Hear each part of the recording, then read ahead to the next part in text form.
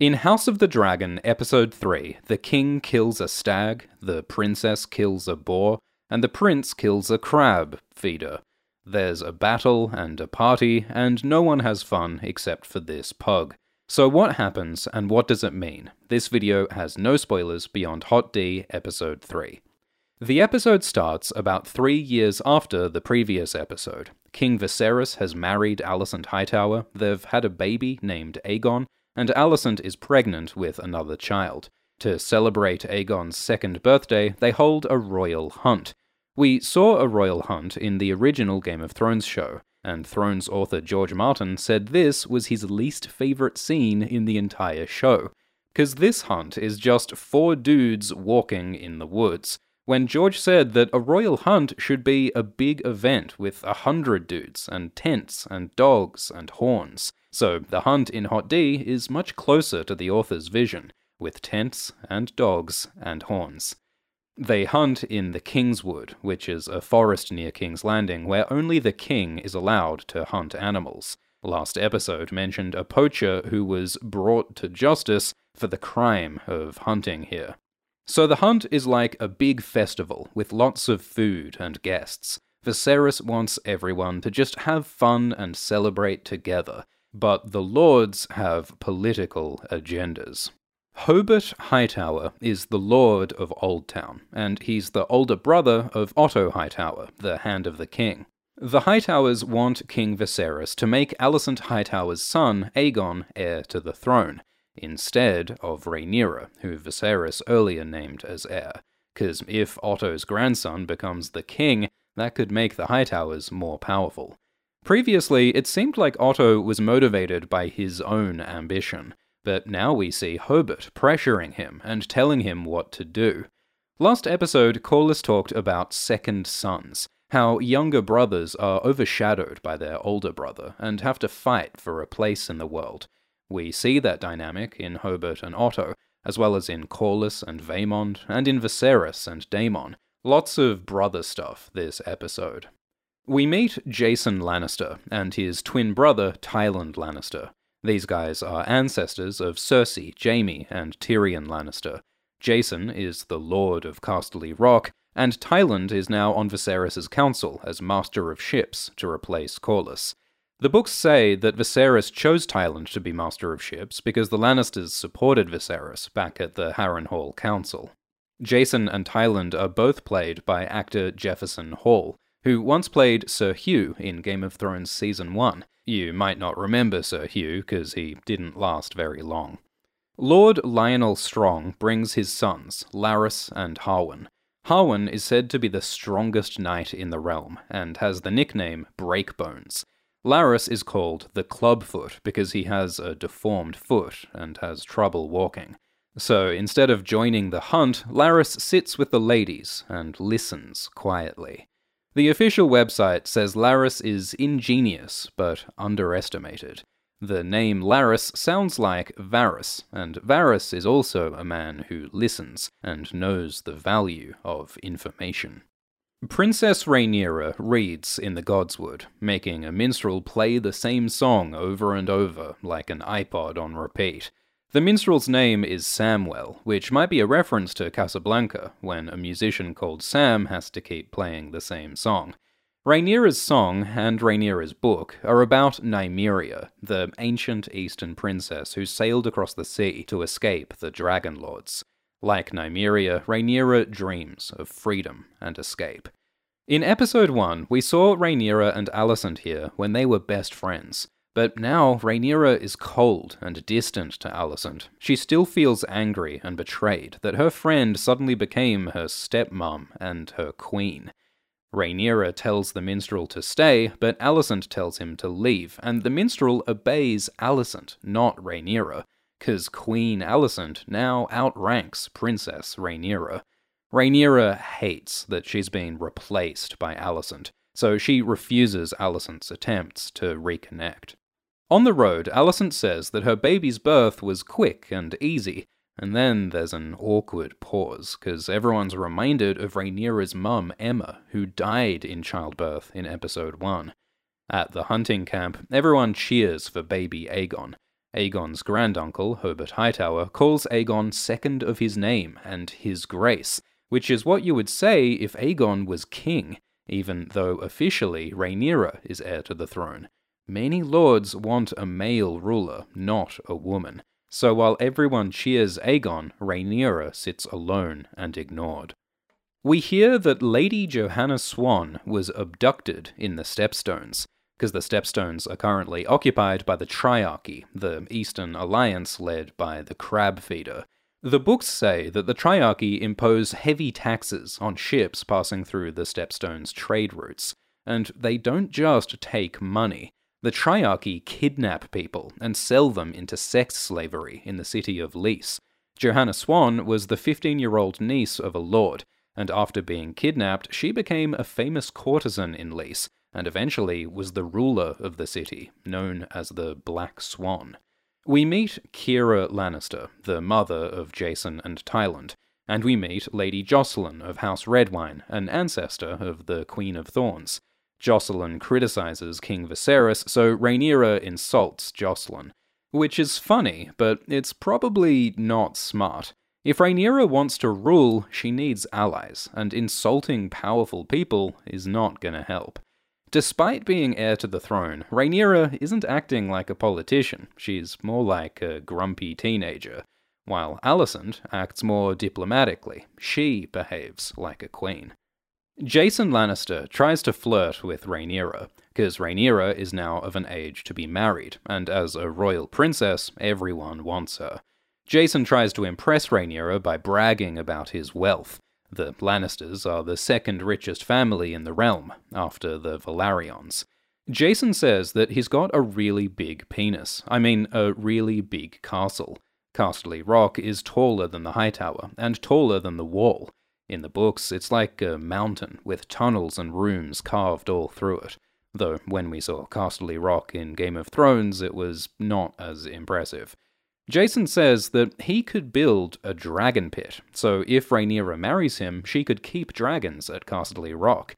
And this is not the first time that Lannisters have tried to get dragons. The old King Jaehaerys had a sister called Rhaena. Rhaena and her dragon Dreamfire stayed with the Lannisters for a while, and the Lannisters tried to convince Rhaena to give the Lannisters dragon eggs, or to marry a Lannister so that their children could have dragons. Because with dragon riders of their own, the Lannisters could become as powerful as the Targaryens. Many of the great houses were kings before the Targaryens took over, so all the proud lords are envious of Targaryen dragon power. Rhaenyra is angry that Viserys wants to marry her off. She doesn't want to be sent away to live with some husband, and she doesn't want Viserys to disinherit her and give the throne to Aegon instead. Viserys handles his unhappy daughter by shouting at her in a public political event, which is a terrible idea. So Rhaenyra rides away, like Princess Nymeria fleeing the Dragonlords. Otto says there's been a sighting of a white hart, a deer with a rare pale colour. In Westeros and in real mythology, a white hart is seen as a rare blessing from the gods and a symbol of royalty. If they catch this white hart on baby Aegon's birthday, it could be seen as a sign that Aegon should be the heir to the throne. Otto admits that he doesn't normally believe in signs and portents, but he will pretend to believe any old crap if it means that his grandson becomes king. Jason Lannister gives Viserys a fancy spear to honour Aegon. Gifts are a way to try to win political favours from kings. Jason mentions the Golden Gallery, which is a place in Casterly Rock with gilded ornaments and walls. It sounds like the Palace of Versailles or someplace. Jason says that he expects Aegon to become heir instead of Rhaenyra, so Viserys drunkenly shit-talks and teases the Lannister to put him in his place. Like how King Robert drunkenly made fun of Lancel Lannister in Game of Thrones. King Robert and King Viserys are both charismatic characters who really suck at being king and use alcohol to cope, while terrible conflicts brew around them. Otto tells Viserys that he should marry Rhaenyra to Aegon. Viserys laughs at the absurdity of marrying his daughter to her 2-year-old half-brother.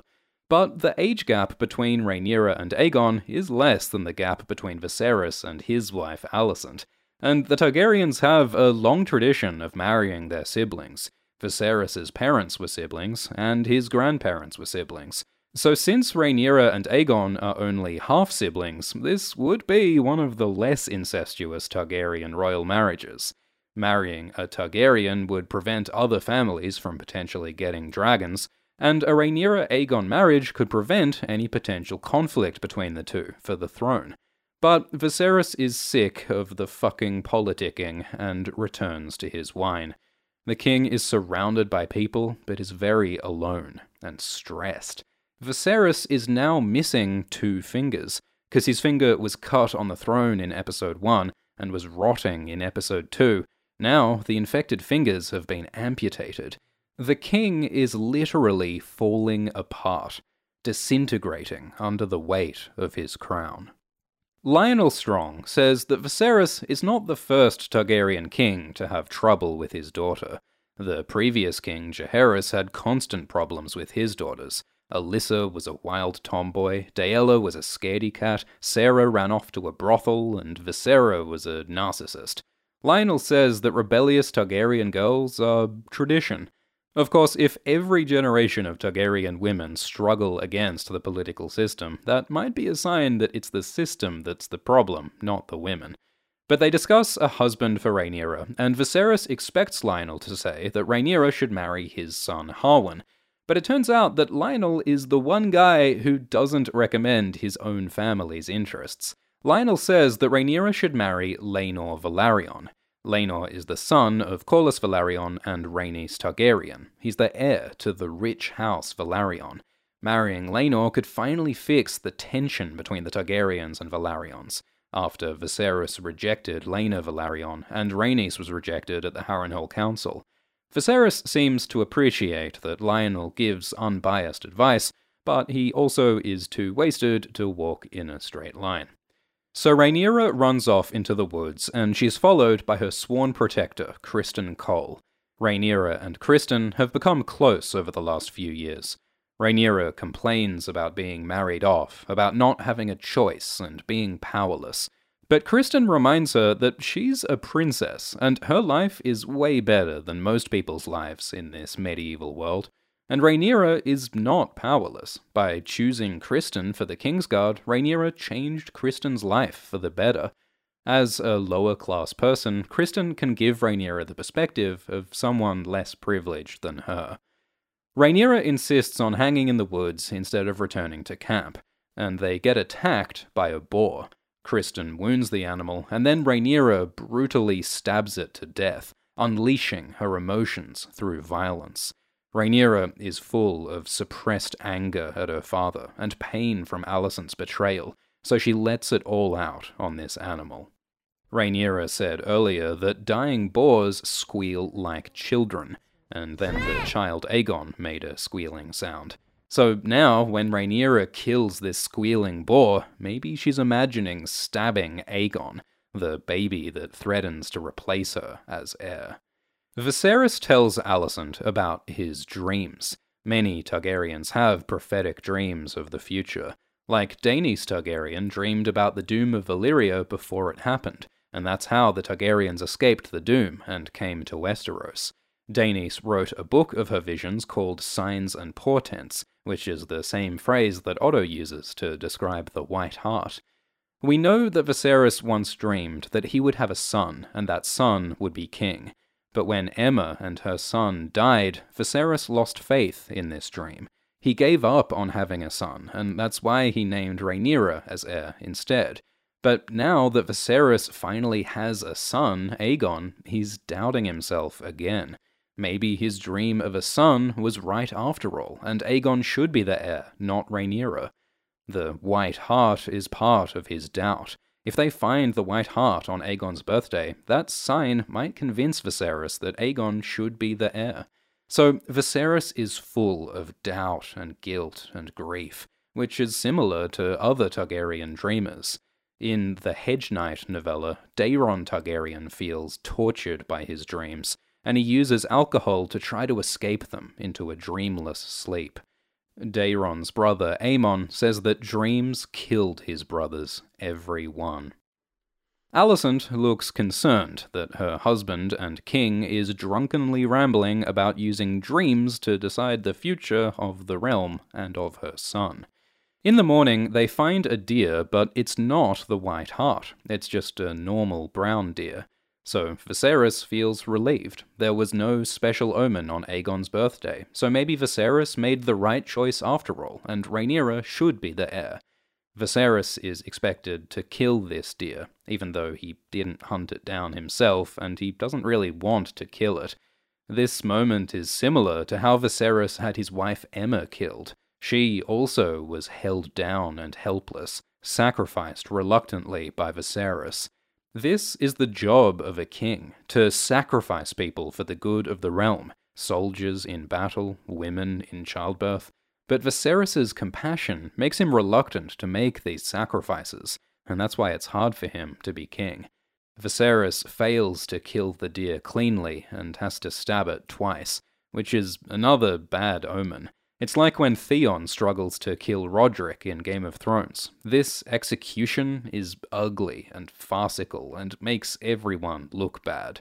The deer can also represent King Viserys himself, because the deer is a strong, regal animal, but it's also constrained, struggling, pulled in different directions by these men, just as Viserys is pulled in different directions by his lords and their politics. In Game of Thrones Episode 1, a dead stag foreshadows the death of King Robert, who was killed by a boar. So this dead stag could be foreshadowing for Viserys. Meanwhile, Rhaenyra is covered in the blood of her violence. Her killing was not some fake ceremonial slaughter, it was real hot-blooded violence to defend herself from an attack. And as she looks over the Kingswood, the White Hart appears to her, just walks right up like some mystical sign from the gods that Rhaenyra should be the heir. Criston draws his sword, but Rhaenyra tells him not to kill the Hart. This shows that Rhaenyra can be merciful and peaceful, in contrast to her killing of the boar. Not killing the White Hart also fits with the animal's mythology. In the Game of Thrones books, Sansa thinks that in the stories, knights never harm White Harts. So Rhaenyra plays the role of the noble heroes in the stories.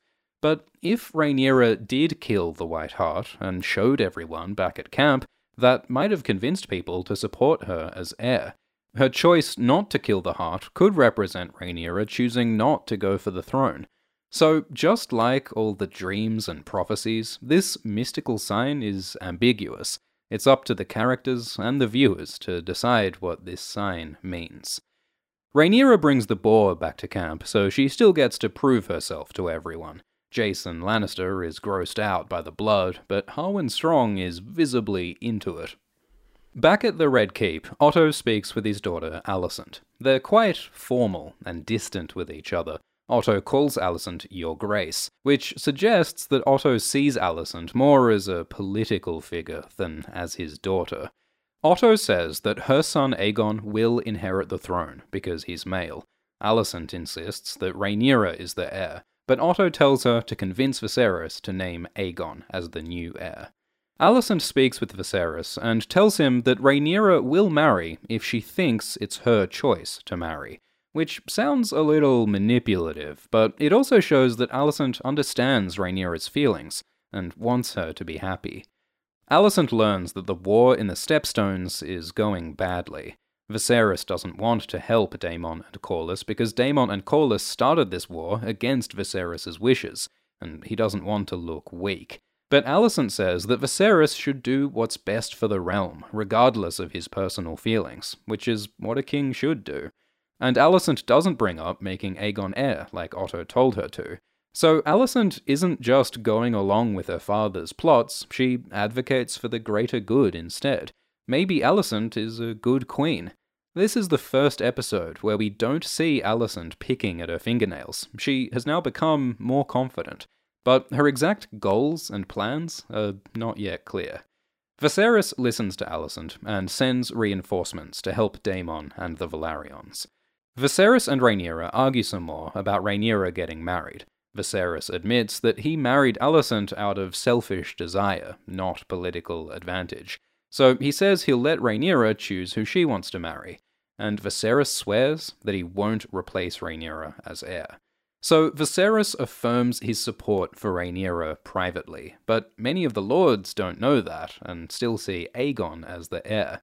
And if Rhaenyra marries for desire instead of for political advantage, she might not have the support she needs to claim the throne when Viserys dies. While the royalty are plotting and feasting, on the Stepstones, men are fighting for their lives. The Velaryons and Prince Daemon are at war against the Triarchy, led by the Crab Feeder, and the war is going badly for the Westerosi.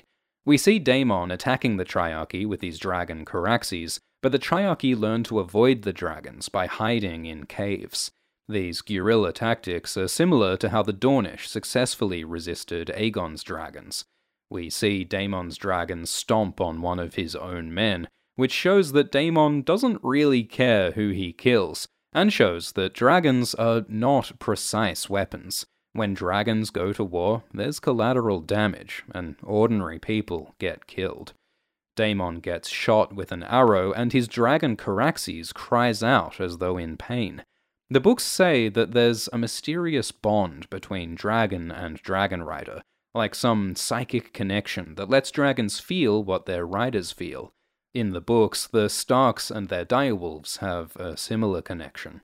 So Daemon and Caraxes cause some havoc, but they fail to find the Crab Feeder. The Velaryons are led by Lord Corlys Velaryon. We also meet Corlys's younger brother, Vaemond Velaryon, a commander in their navy. Vaemond seems to have a combative relationship with his brother, like Viserys and Daemon, and Hobart and Otto. Laenor Velaryon is the son of Corlys and Rhaenys. He seems to have had a big growth spurt since we saw him in episode 1. And this guy is Sir Joffrey Lonmouth. He's called the Knight of Kisses, because the heraldry of House Lonmouth has red lips on it. The Velaryons are outnumbered, they're running out of food, and they fear they'll soon be eaten by crabs. But then Daemon finds out that his brother Viserys sent reinforcements to help them, which you would think would be good news. But Daemon gets so angry that he beats up the messenger. Because as Viserys said, Daemon would rather die than accept help from his big brother. Daemon is here to prove himself, to show that he can win by his own strength. So before Viserys' reinforcements arrive, Daemon leads a suicidally dangerous attack. The plan is for Daemon to lure the Crab Feeder out of his caves. So Daemon goes alone, and he pretends to surrender by waving a white flag, only to betray the Triarchy and attack them anyway.